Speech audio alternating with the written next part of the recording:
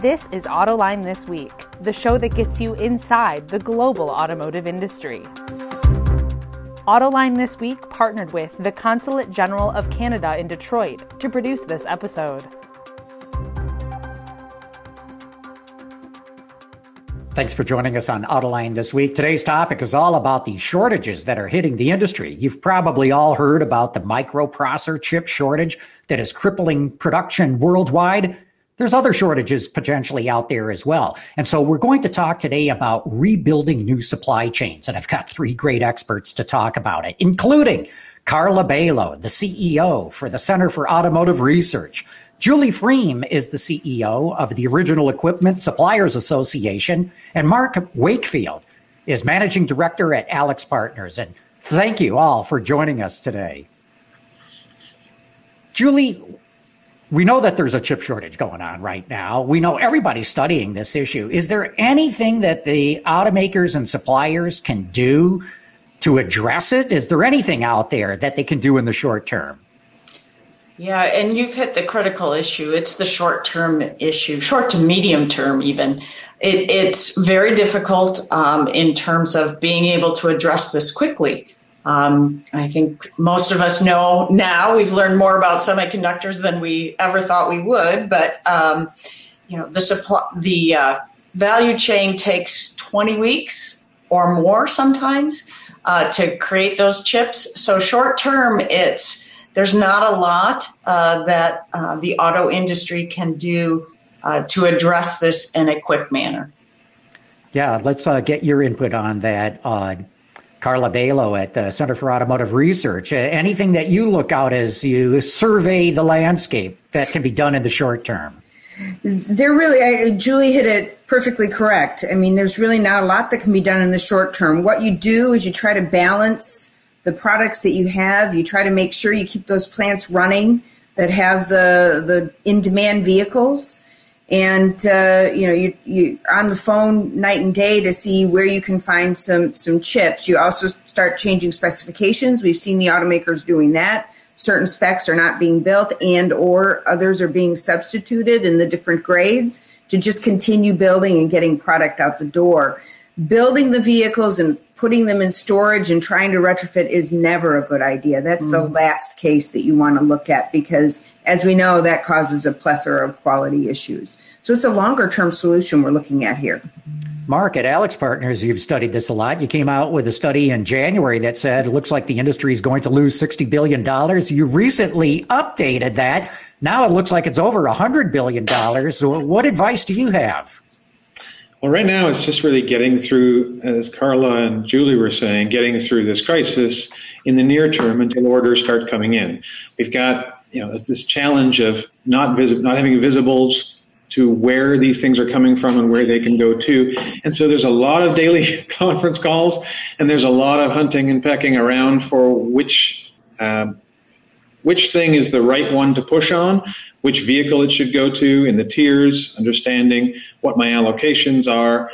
And there's a lot of that ground game going on a chip by chip or semi by semi basis. And a lot more understanding we have, of course, deeper into the chain. But the nice thing about this is sort of shocking the model, the business, into looking into the longer term, into the building blocks of better visibility and a better future. Let's talk long term then, Mark. What is your advice to the industry? Well, you definitely have to get visibility. And as Carla was saying, there's ways you can standardize some chips, put more into software than necessarily onto the chip. There's a way you can delay the specification of when a chip becomes specific to a product. But there's also just a fundamental realization that it's not 3 months for everything. And we learned this a long time ago in precious metals. There's a 6-month chain that has to be owned, that has to be understood. And so you're getting OEMs and tier ones getting much more engaged down to the fab level and to the test level. And that's a healthy thing because it's also educating people around what the real fundamental supply chain time is. And so what one has to do as a release to get there. Hopefully we won't have this whipsaw of every plant in the world being down and coming back up and trillions of dollars put on in incentives effectively by making demand boom faster than planned. So hopefully that won't happen again. but I think the industry's learned quite a bit about needing to get engaged value stream by value stream, and in semiconductors that it's not a 3-month affair. You need to plan out much longer term. Julie, sorry, go ahead, Carla. I was just going to say, we've been talking about this for some time as well, looking at delving deeper into the supply chain, not just for a parts availability standpoint, but from a quality control standpoint. If you have a problem in a component and you don't have a way to source that back down, it can sometimes take weeks to go back and find out where that problem initially started, and then to batch or understand how big that problem is. So getting more visibility is not only going to help part shortages, but will also help with quality management. And Julie, your organization, OESA, represents virtually every supplier in North America. What are they telling you? What are the plans that they're putting in place? Well, I want to touch on the item that we were talking about in terms of what can the OEs do a little bit longer term, and then I'll circle back to the suppliers. In addition to sort of looking at how they develop these products, we need to recognize that the chip industry technology moves very quickly. And assuming that you're going to be able to use chips for 10, 15 years on a product is probably not a good assumption. And so in terms of the development process that OEs and suppliers use, they've got to look at updating these chips and the technology that is used in these chips on a more frequent basis. And an example of that is we're using something called 180 nanometer chip right now, and that is standard and fundamental on many different components within the auto industry. Well, the new investment going in from some of these wafer and fab plants is at the 12, 10, and 5 nanometer level. So you can, and it's moved through that. It didn't just jump from 180 to 5. It's gone through a number of iterations. So technically we're using old chips, and that makes it harder because no one wants to invest more capacity in what's considered old technology. So we are really learning from an industry standpoint about how to play in this marketplace as we move vehicles from, more mechanical to much more of an electrical system. From the supplier standpoint, I think what they're asking is for transparency from the OEs and transparency from the chip and wafer fab manufacturers.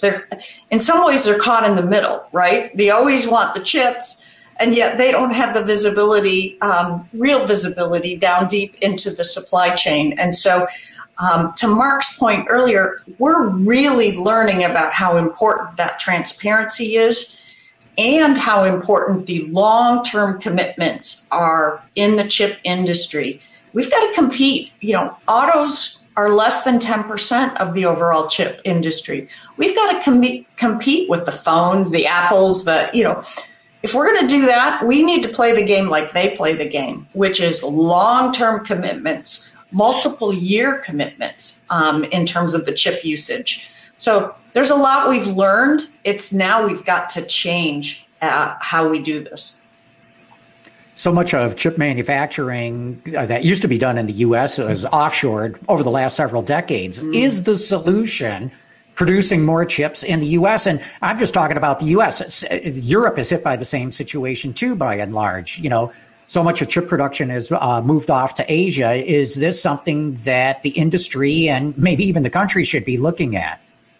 From my standpoint, yes. And not just for vehicles, I think that's very important, but also for defense. I think there's an element of understanding and having that capability here in the United States that's important. And we need to recognize that and ensure that we're investing in that over the long haul. Mark, your thoughts? Should we have more onshoring of chip manufacturing? Do you think it's going to happen? And what would it take to make it happen? Well, it looks like there's $52 billion that's trying to make some of that happen. But I don't see it as critical. Honestly, I think this happened through a whipsaw of of demand and supply that was pretty unusual. And it would have happened, I think, a similar way had we had plants here in the U.S. too. So I think putting the sort of national security defense things aside, for the auto industry, we just need reliable supply. It's good to have multiple sources of it. It's even better, though, to have a good understanding, and the auto industry is now developing a better understanding of how we go back to ingot, how we get into the testing site, and we already kind of knew a fair bit about PCB assembly, but beneath that, that's what's valuable. Where exactly it's made, I think, is less important, because I think if you went through a whole car, there's all sorts of materials that are quite specific to only a few producers and only a few locations. So it's a bit of a dream to hope that you'll have a bit of everything made everywhere. Carla, let's talk more than just chips too, because this all applies to the move to electric cars. There's critical materials that go into the battery. There's critical materials that go into the electric motors. We have not hit a shortage of that yet, but potentially another shortage is out there. What are your thoughts when it comes to the transition to electric vehicles from a critical material standpoint? We definitely have risk, and never before has the skill of risk management been needed to really truly assess your supply chains, assess those critical materials, and see where there may be risk, be it environmental risk, be it social risk, be it just, is there enough risk? When we look at the number of vehicles that the manufacturers are talking about producing by 2030, and we look at the amount of battery capacity we have today, we're woefully short. And, you have to then plan that properly. But then if you dig even deeper and start looking at the lithium and the cobalt and those materials and where they're mined today, look at the political landscape, look at how that is mined. All of that is going to reflect on the company utilizing those materials. So this risk management piece is so critical to then decide which supplies we need to think about doing ourselves, moving onshore. There's a number of different ways to manage that risk, but that has to be highlighted. And I think the industry overall needs to start talking about this together and begin to find these solutions rather than staying in on their own baseball field, so to speak, and not collaborating. This is really time to come together, because the consumer at the end of the day doesn't care where the cobalt came from or doesn't care where the semiconductor came from. They just want to have something that works and is reliable and good quality. Yeah, Julie, under American capitalism, it's kind of every company for itself. Get out there and compete. Well, what do you think of the issue that Carla raises there, that this is beyond any one individual company being able to have reliable access to critical materials? Yeah, I agree. I think what you see the suppliers and the OE starting to do is make the list and understand what those critical materials are. We've hit on some of them, lithium, cobalt, et cetera. But it's really important that we have a plan and we address that as an industry. And it may even, frankly, be broader than an industry. We may need to look across industries to understand what's the usage going to be and how do we support our manufacturing needs in the U.S. And ensure that we have that ongoing supply. The Biden administration, Julie, as you know, initiated a 100-day review of critical supply chains. Are you hearing anything from Washington, and especially as it applies to the auto industry, when it comes to ensuring that the U.S. has access to these materials? That study is still underway. We expect the report to go out on June 9th. That's when it's due. But yes, we are working with them and providing them information. I think what you'll see is that they are talking about the same things in that study as we're talking about right now in terms of what needs to be addressed. So we look forward to getting it and hearing about it. But I think most of us have had the opportunity to at least give that input as part of the study. So we'll see. Yeah, Mark, I'd love to get your thoughts on this. As you raised the issue that as long as you have reliable access to these we were talking chips earlier, but now these critical materials. There is a geopolitical consideration at play here, isn't there? I mean, the U.S. is so dependent on China for access, especially the processing of materials, and the U.S. and China don't have the best relations going on right now, and you can imagine a situation where it could get worse and have the U.S. industry cut off. Yeah, I think that is a fair concern, particularly around batteries, particularly around the material going in, the cobalt and lithium. So I think on batteries, that's a particular concern, especially given the amounts of gigafactory level capacities going into China.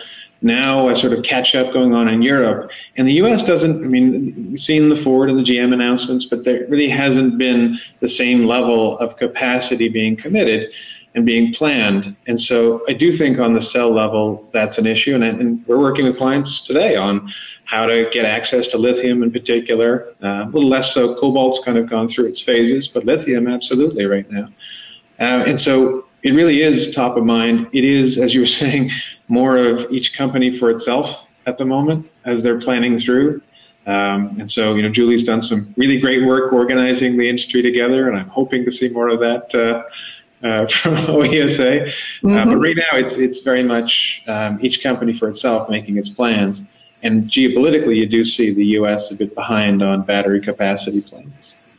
Carla, one of the reasons, lithium production, there is lithium mines in the U.S., but most of it is left because it's a dirty, nasty, environmentally bad thing to do by and large. And if you do want to do it in a more sustainable way, your costs go way up. Yes. Have you heard any talk of, how we might be able to address this? Can we do sustainable mining, for example? Well, it's really interesting because I've seen several Australian companies, which, as you know, a lot of the raw materials are actually mined in Australia and then processed in China. So they have a lot of capability in mining and mining sustainably. So they're starting to come here to the U.S. and starting to look and see what they can do with some of the veins that exist here. We know where the titanium is. We know where the lithium is. We know where the cobalt is. It's just not easy to get to or sustainable to produce. So I'm hoping what comes out of this study is, good research initiatives to find a better way. There are ways to do it, and we have to analyze those to make it safe, to make it healthy, to not damage our environment, and to be able to then refresh whatever it is we take away. So we need to do that better overall with a lot of the raw materials we're taking out of our earth today. But let's research it. We've got a lot of great scientific brains here in the U.S. that have done a lot of research on these raw materials. And then let's listen to these companies that are currently doing it, and maybe they can help propel us with do's and don'ts with their knowledge. And let's be open to them coming here and working with us to make that happen. And Julie, let's pick that up. Mining's one thing. Then you got to process all those materials to make them usable. And that can be a dirty, nasty business, too, from an environmental standpoint. Have you heard anything of doing a much cleaner processing of materials and onshoring that? Well, as Carla talked about, there are ways. It's the cost and the impact of that. And I think what we're all recognizing here throughout the entire supply chain is that there's going to be a different trade-off between cost and or price in the, depending on where you're sitting in the supply chain, and the sustainability. And ultimately the customers are demanding a different trade-off. And so we're going to have to figure that out as an industry and be able to balance that in a different way than we have. I think it's clear that, if you go backwards a bit, it's always been price, price, price. And that's not necessarily going to be the right answer as we look at some of these sustainability issues going forward for vehicles. It doesn't sound like anything's going to get resolved soon. I mean, if it's still being studied, let's say even the studies come out in a matter of weeks here, and it's, all makes sense. It's still going to take years to put in place, maybe more than years. It might take a couple of decades to put this in place. I think you're right. I mean, this is a long-term problem. And, what we have to guard against is kicking the can down the road and not addressing it. And so the challenge for the industry now is to take this, learn the lessons, and begin to truly address these issues. We've had semiconductor issues before. This is not the first shortage we've lived through. And so, hopefully this time we'll pick that up and we will change how we do things so we don't have to go through this one more time and relearn the lessons. It's future-proofing, right? So we have to start future-proofing, and we haven't really done that the best. The American Indians used to do that great. They looked at 7 generations before they made a decision. A great story about that. But we don't tend to do that. We're looking for short-term profits and not the long-term sustainability. But this is not the wave of the future, and we have to change the way that we think about business.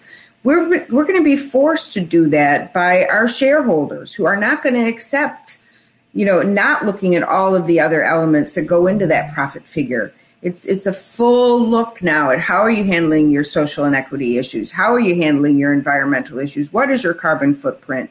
How are you rated?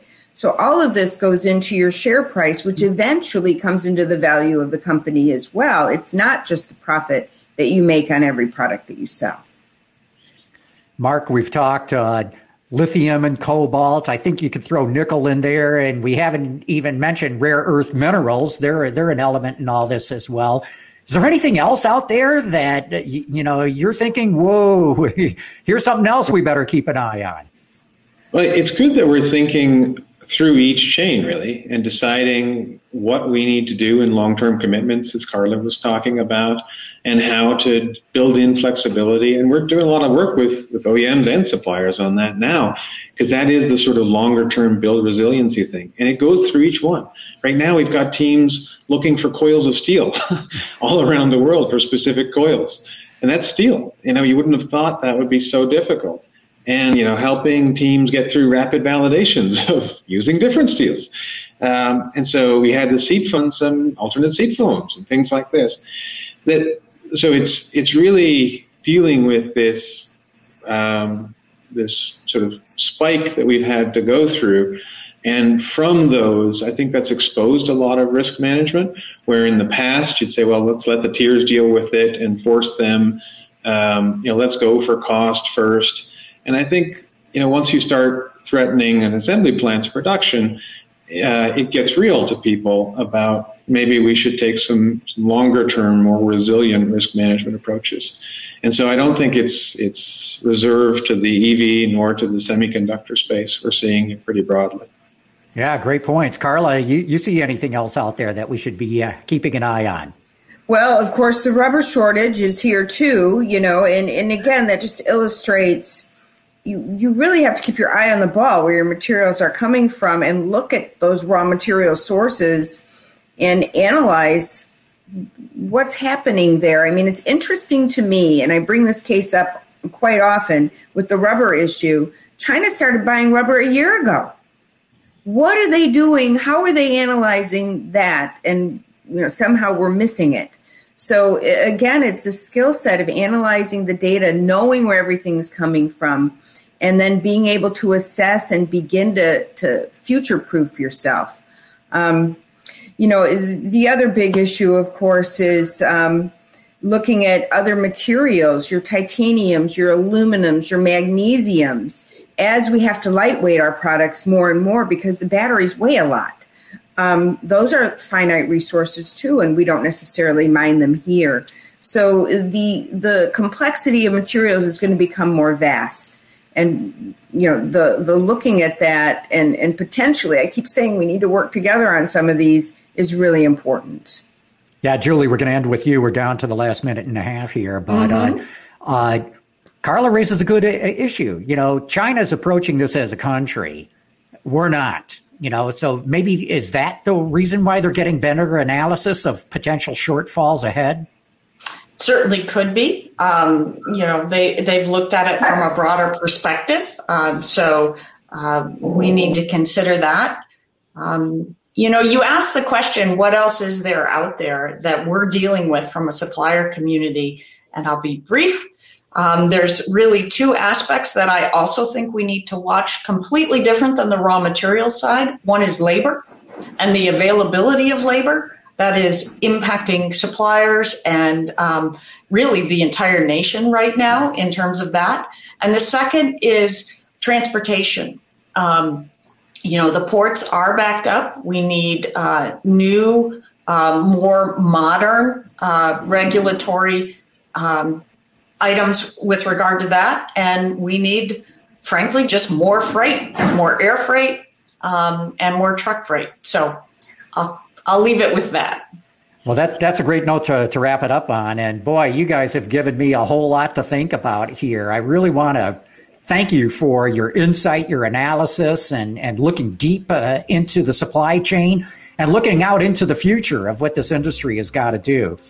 But with that, Carla Balow, Julie Frame, Mark Wakefield, thank you so much for your time today. And of course, I want to thank all of you out there who have tuned in to watch this. Autoline This Week partnered with the Consulate General of Canada in Detroit to produce this episode.